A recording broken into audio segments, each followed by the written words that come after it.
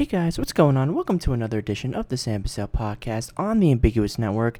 And right now, I'm going to be bringing you the latest and greatest going on around the world of Hollywood. Hope everyone had a wonderful weekend and is ready for an awesome new week with Monday now upon us. I'm going to be talking about a bunch of stuff that happened during the weekend and on Friday. Of course, the big stuff we're going to get into is that Spider-Man is finally back into the MCU after a month or so of discussions between Sony and Marvel. I'm also going to be talking about Travis Knight directing the Nathan Drake Uncharted film. I'm also going to be talking about the Spies in Disguise trailer and so much more. But as always, I'm going to be recapping this weekend's box office, which saw a surprise at the number one spot after last week's number one surprise with Downton Abbey. Universal's Abominable came in at number one, grossing $20 million in its opening weekend. A little bit of a surprise that, especially with the box office that we had last weekend with Downton Abbey grossing $31 million, people thought that might have had a shot to maybe repeat before Joker comes out next week. But with Abominable, surprisingly, Universal came out on top once again because Downton Abbey is a part of Focus Feature, which is a sub-studio under Universal. So Universal has won really two straight weekends at the box office. And I was reading an interesting tweet from Eric Davis, the managing editor over at Fandango, and he was saying that Universal, with Downton Abbey included, now has 7 to 8 of the, not the biggest, but 7 or 8 number one opening weekends this year in 2019. And what's surprising about that is that Disney only has 6. Now that's really because Disney has really only had 6 releases. When you count Captain Marvel, Dumbo, Avengers Endgame, Aladdin, Toy Story 4, and Lion King, that's pretty much it. So every single one of Disney's major releases has come out to a number one opening spot. It's just that Universal, with all of its sub studios that they have, along with what Disney has as well, it was able to come out on top. And I think a few of these are surprises that nobody really saw coming, like an Abominable, like a Downton Abbey, which nobody saw really eclipsing Ad Astra or Rambo, a Sly Stallone movie nonetheless. So I think those two are big surprises that Universal wasn't expecting to get the number one box office spot. But nonetheless, it is the number that it has the most number ones at the box office this year so far. And I think we have to put a big asterisk there because Universal has still a few movies coming out, but so does Disney, and they have 2 bona fide number one spots at the box office. Those number ones are Frozen 2 and Star Wars: The Rise of Skywalker. Those are going to be number ones, just about how much money are they going to make. And then the third one, which I'll talk about a little later on, is Maleficent, Mistress of Evil, which right now is on track to gross a good amount of money and could potentially take the number one spot on October 18th during that weekend. So Disney, even though it's only at 6, every single one of the 6 hits have been number one hits for them in terms of grossing its opening weekend. So, but still though, for Universal, this is a big one, especially for this studio in particular in the animation department. It's great for them, for DreamWorks to get on this. It's directed by the first female to direct a major motion animated picture as a co-director, and it stars Chloe Bennett, who I really love in Agents of S.H.I.E.L.D., and it stars Sarah Paulson as well. So I'm really happy that this movie got the attention, and also I think being the only family film in the last month or so, really. And other than Abominable, there hasn't been one in September. And really the last big family film was the Angry Birds movie 2 in middle to late August. So this is really a refresher for families before Addams Family comes out in about 2 weeks or so. So Abominable was able to take the number one spot at the box office. Then coming in at number 2 was Downton Abbey, which had a little bit of a dip at the box office, coming in at number 2, $14 million.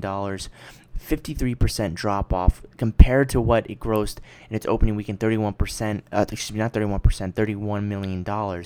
It was a bit of a downer for Downton Abbey, if you may, but still, it's right now it's not worldwide, but its domestic gross is $58 million, which is pretty good for this movie, especially being a surprise hit. This really will count as a surprise hit for how many people went to actually go see the movie, and also the fact that it had a bunch of early screenings before it was released last weekend, and that accounted for $2.2 million of those sales.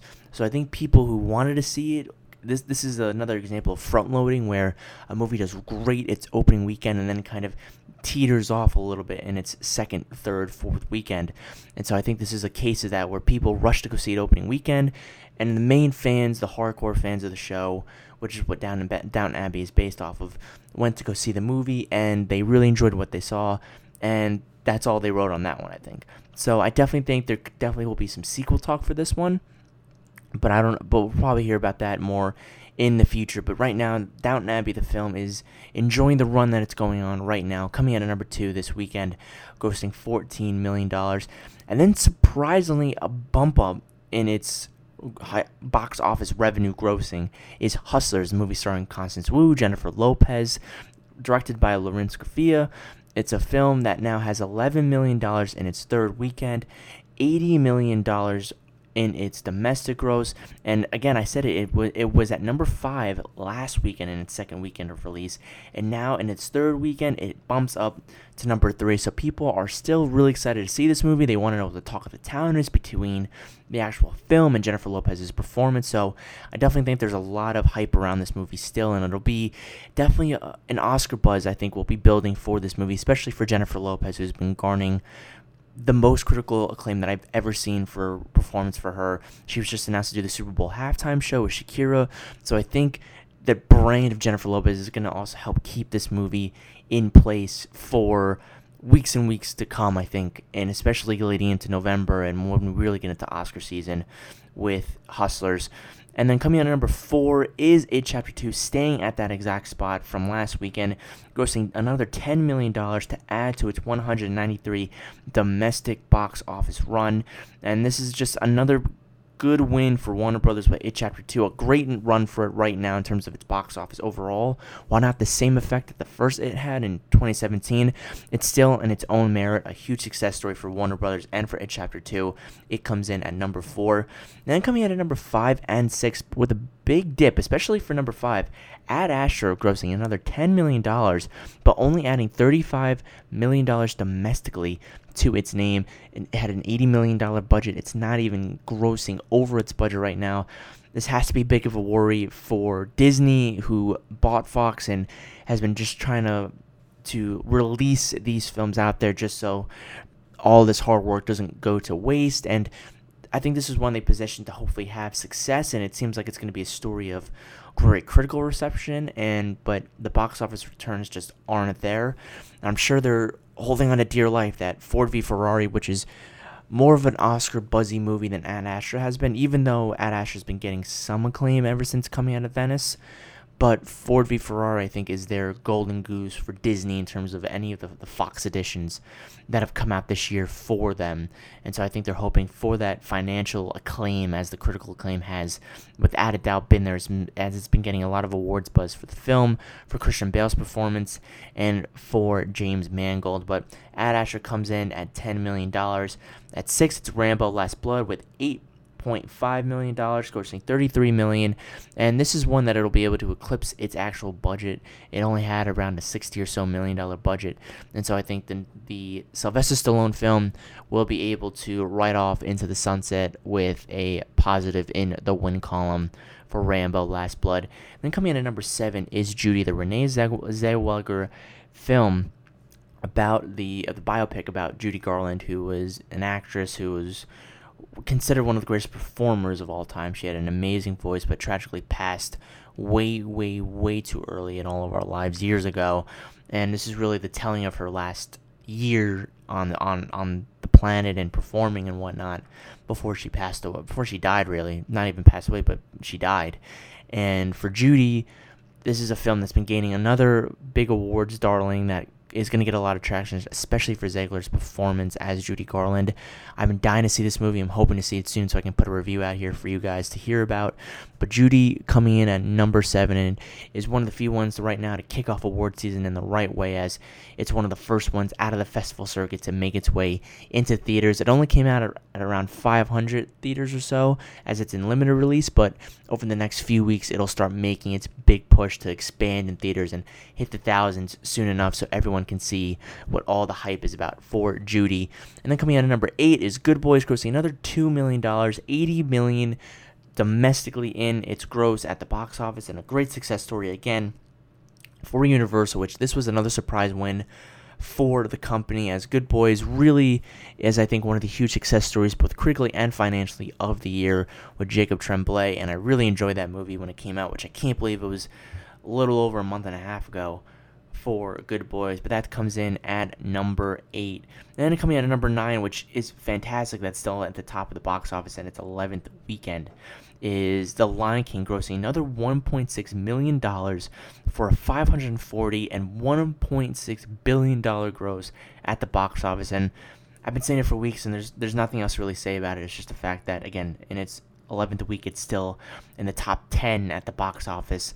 However, unfortunately, I don't think it'll be there next weekend with Joker coming out, and I think we're going to see a few more films kind of bumped down, and I think that'll take The Lion King out of the top 10 for the first time since it was released on July 16th, almost a little over 2.5 months ago in the theaters. And then coming in at number 10 is Angel Has Fallen, grossing another $1.5 million for $67 million domestically. And I think this is going to be, for Lionsgate, a win for them in the win column. And I think we'll be hearing more about a sequel to Angel Has Fallen in the coming future days and months and weeks when we hear about that. But I wouldn't be surprised if we heard a sequel for Angel Has Fallen.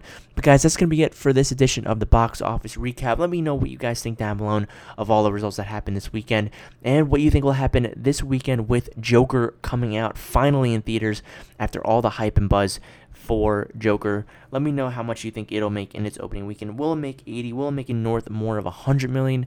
Let me know down below in the comment section and leave your thoughts. So now the next story we're getting into is the biggest one that happened on Friday. I was so busy, guys, to do a podcast on Friday that there was just so much that came in that I just decided to leave it until Monday to really go over it. But the big story coming out this weekend is Spidey is back in the MCU. After weeks of hearing about talks breaking down between Sony and Marvel Studios, aka Disney, and that Spidey would be just going back to Sony and not be included in the MCU, people were up in flames about it, but finally cooler heads prevailed, and Sony and Disney have agreed to a deal in which Spidey will be back for one more solo Spidey movie in the MCU and one more Avengers film in the MCU stratosphere, and Tom Holland will be back along with the cast of such as Zendaya and the guy who plays his friend Ned Stark and Marissa Tomei, and everyone will be back. Happy hopefully is back. Jon Favreau. They will all be back to be in the MCU once again. And to me, when I heard this news, I was shocked. I will say I was shocked that it got done. That it actually got done. That it wasn't. I had a feeling that maybe it would be done maybe next year or so. They'll wait a little bit. They'll wait to see how everything else goes around. But for them to get it done now, I think it's incredible that they did it in 1 month. And I guess Sony doesn't think that Kevin Feige has a lot on his plate, even though announcing that he's doing another Star Wars, or he's doing a Star Wars movie. But it really came down to the money. It was Disney wanted 50-50, which even for a guy who loves Disney and loves what they're doing, that is asking way too much of the other studio, especially co-financing rights of all of Sony's property within the Spider-Man universe. Sony wasn't going for that, and that is not included in the deal. But Disney does get a 25% bump, which is rightfully so. I mean, they do a lot of the creative process of making these movies, and so I think they definitely needed a bump up from 5%. But 50 was way too much. But I definitely think 25 is a perfect happy medium for both companies. And I think it was great when Tom Holland posted a Instagram page video of The Wolf of Wall Street when Leonardo DiCaprio's character is on that speech and he's saying, "This is my home. Like, I'm not leaving." That stuff, I absolutely loved that. I think it just shows the emotion that even though he was playing the good guy and he was playing the, everything's going to be okay, everything's cool, I'm happy to just be playing Spider-Man, deep down you knew that he was not happy about leaving the MCU and the opportunity that he had to be in the MCU playing Spider-Man, a beloved character and a beloved franchise and universe, I think really meant a lot to him. And I think that, and everybody's emotion, you saw it in Zendaya's post as well. She posted a little animation gif of Spider-Man dancing. So I think for everybody that was involved with this, it means a lot to have them.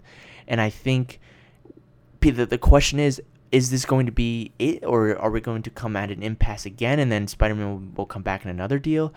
We don't know yet. And I think between Kevin Feige's comments and what he said that I'm thrilled that Spider-Man's journey in the MCU will continue, and I know all of us at Marvel Studios are very excited that we get to keep working on it, said Marvel topper Kevin Feige. This comes from, the quote comes from the article at Hollywood Reporter, which was one of the first ones to break the story. Spider-Man is a powerful icon and hero whose story crosses all ages and audiences around the globe.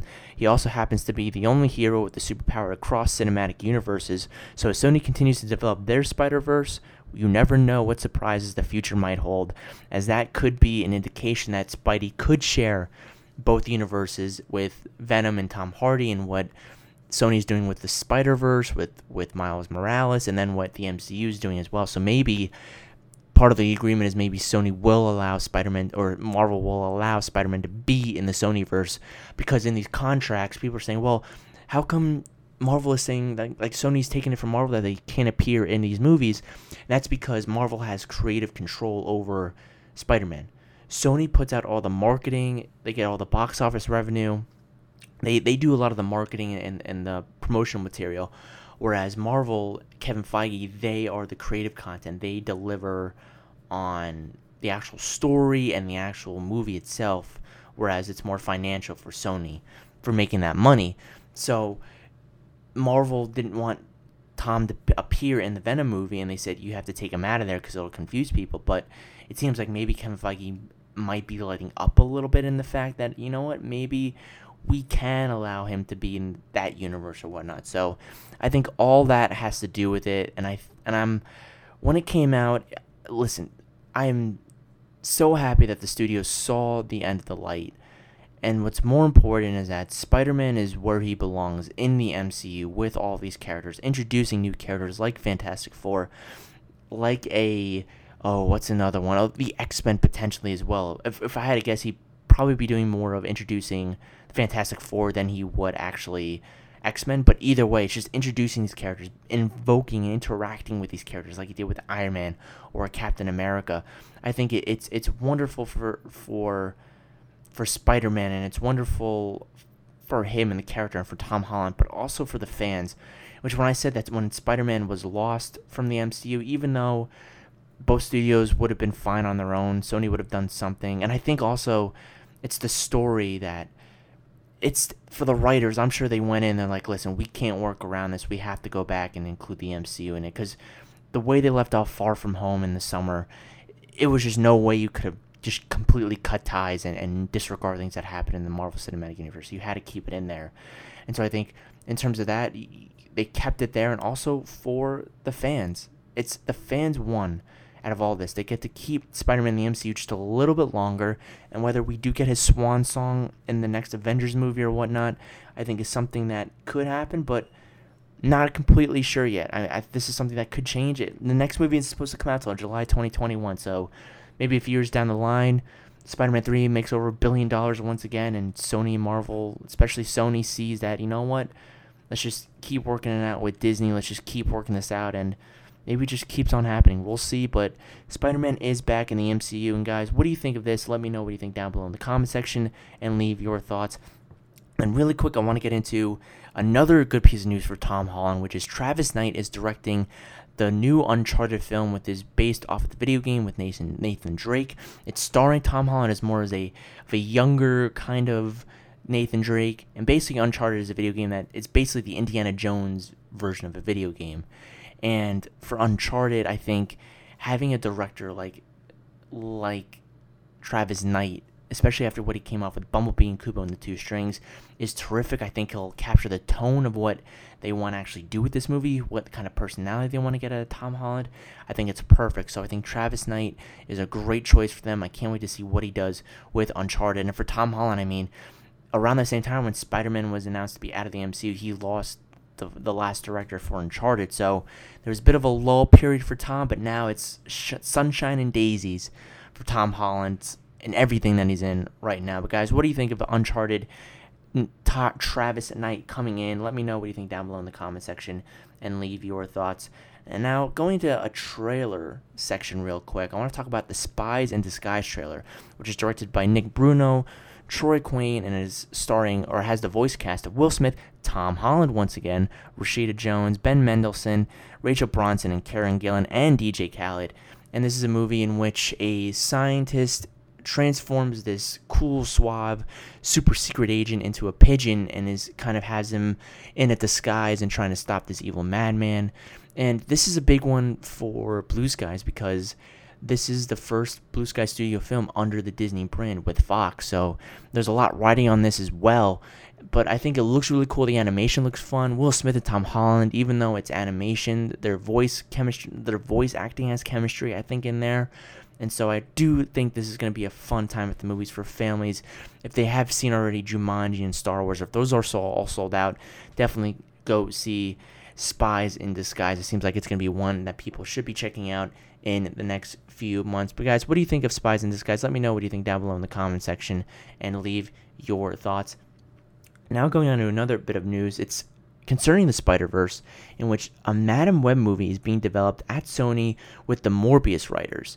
And now this is interesting because I remember hearing about a Madam Web in the Spider-Man animated series in the 90s, that she was kind of this all-seeing kind of oracle, if we're making comparison from the Matrix, in which she sees everything that goes on in all the universes, and she recruits Spider-Man and all the Spider-Men. And so I think making a Madam Web movie is a very interesting move. And they have the Morbius writers who wrote the Morbius movie that's coming out next year with Jared Leto.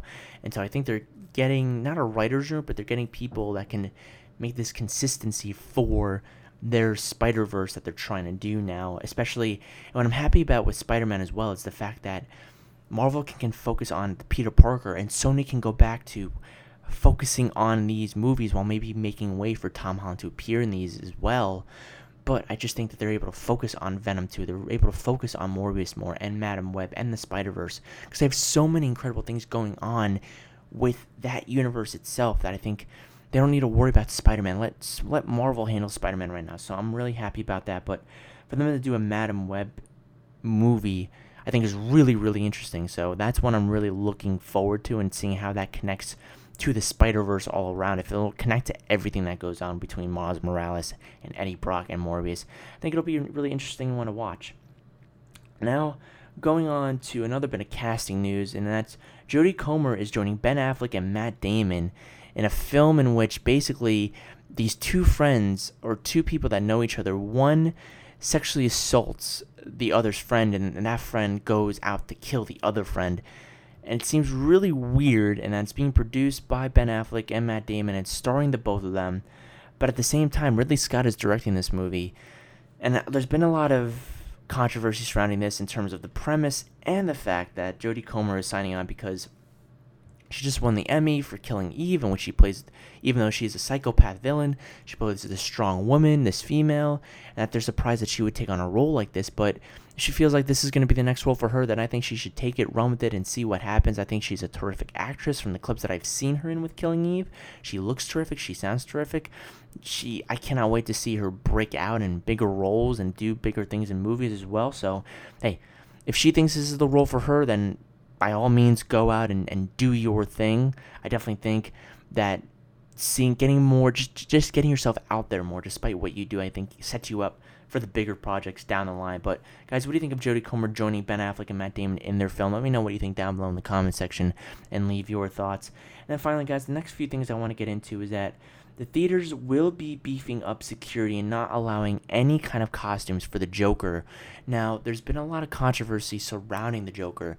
While it's gotten some really great reviews that are coming out of Venice and Toronto, there's still a lot of controversy behind it for the Aurora victims, of that they're not supporting the movie, and that the actual theater is not going to be showing the Joker movie, and that they want Warner Brothers to pay to stop gun violence, and that there's just a lot of big political talk going on with this movie, and people are worried about it. And so the theaters are not allowing, especially Landmark, is not allowing any costumes to be allowed during seeing the Joker.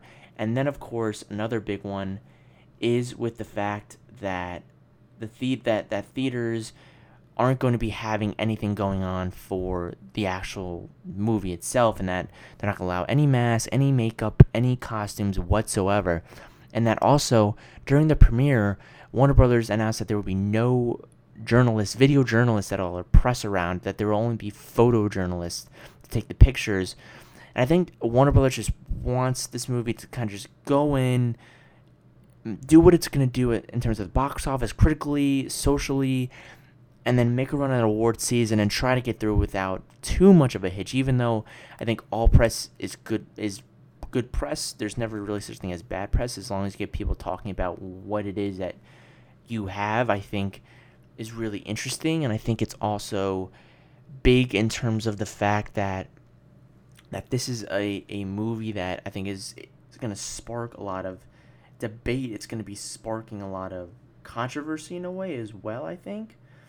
So I think this is a movie that's going to... I'm excited for this movie. I think it's going to be a movie that does really, really well at the box office. I'm really excited for it. Joaquin Phoenix seems to deliver a incredible performance that I'm excited about. So even though there's a lot of controversy around this, I think this is just something that is just going to come with this kind of movie. It's been building up for a long time, and it's just now boiling over. So I think we're going to see now what happens going forward with Joker. But guys, what do you think? Are you excited about Joker? What do you think about all this stuff that's happening with it?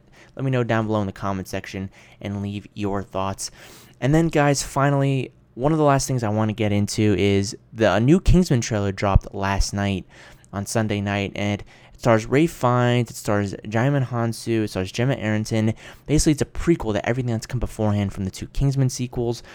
And honestly, I was skeptical at first, but seeing this trailer, even though it has some similarities to the first Kingsman, I'm really digging the vibe that it's giving. It's got an old feel to it with World War I, and I think the fact that even though they take some of the tropes, they add some new things to it, they allow to maybe explore the mythology, and Ralph Fiennes looks like he's having the time of his life, kind of playing the Secret Service agent that knows the business, and he plays basically the Colin Firth of this movie, in which he's just a insanely respected and beloved super secret agent.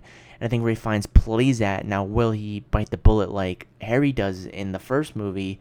I don't know, but at the same time, I'm really looking forward to this movie and what it brings to it. Then, even though it's not going to really rely on historical context as much, but just to see where this movie goes, I'm really excited about it. And I think I'm really excited about when it comes out, which is February of next year. Guys, are you excited about The Kingsman? Let me know what you think down below in the comment section and leave your thoughts. And then, guys, one last thing that I really want to get into is box office projections for October 18th. Now, I'm going to have my preview for October, my recap, my top films of both October and of this past month in September. But there's been a few articles that have been coming out regarding the forecasting of this October, and especially October 18th, in which Maleficent 2 and Zombieland Double Tap is going to be coming out for people to see, and that's going to be a very competitive weekend in which you have two beloved sequels coming out to films that were huge box office hits years and years ago. With Maleficent, it was in 2014, and with Zombieland, it was in 2009. So it's been 10 years or so since this movie has really come out for people to see. And for Disney, this is another big step for them in their domination of 2019. We've had a little bit of break with them in terms of their studio films, with Lion King being the last film that we got from them in July. So this is the next big movie. We've had like a 2-month layoff about it. And so people are wondering, how much of this is this movie going to make? And right now, box office projections have it at around $50 million for Maleficent, Mistress of Evil, starring Angelina Jolie, Elle Fanning, and Michelle Pfeiffer, which is a stacked female cast. And then, of course, we have Zombieland Double Tap, which with the first movie, it had a budget of around $23 million. But with Zombieland Double Tap, it's really interesting that right now people are projecting that Double Tap has the potential to do $30 million. And so between Maleficent's 50 and Zombieland's 30 million, that could be a big weekend at the box office. I think something like we saw last weekend with Ad Astra, Rambo, and Downton Abbey, I think it's something that that could be interesting to look at down the line. And I think it's one to really look out for and see and to experience at the same time as well. And so I think between Woody Harrelson and Angelina Jolie, you got star power there. I think October 18th is shaping up to be an incredible weekend in October, but will it be able to be Joker? I'm not really sure, because that movie seems to be going to be breaking the record that was set last year by Venom, in which that was around $82 million was the record. And so right now it's going to be up to Joker or Maleficent or Zombieland, or maybe even something like Gemini and break that record, but I think it's probably going to be Joker. But there's still a lot of great films that are going to be coming out in October that could make an impact, kind of like what Hustlers did and with what Downton Abbey and Abominable has done this weekend as well. So I think those movies are going to be interesting to watch out. I cannot wait to see them. The hype around that seems real. So, guys, what do you think? What are you interested about seeing that weekend? More Maleficent Mistress of Evil or Zombieland Double Tap? Let me know what you think down below in the comment section and leave your thoughts. But, guys, that's going to be it for this edition of the Sam Bussell Podcast. Thank you so much for tuning in. Be sure to check out my channel for more content. You can check me out on Spotify, Apple Podcasts, Stitcher, Radio Public, SoundCloud, and much more. Also, make sure to tune in on the Ambiguous Network, and also make sure to check out the other amazing shows that are on there, such as You Mad Bro, the #1 source to see what the internet is pissed off about on a weekly basis.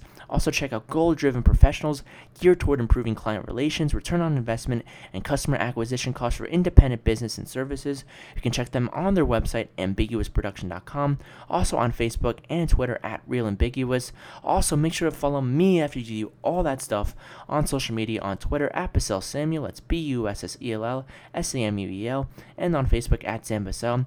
Thank you guys again so much, and until next time, keep on screening.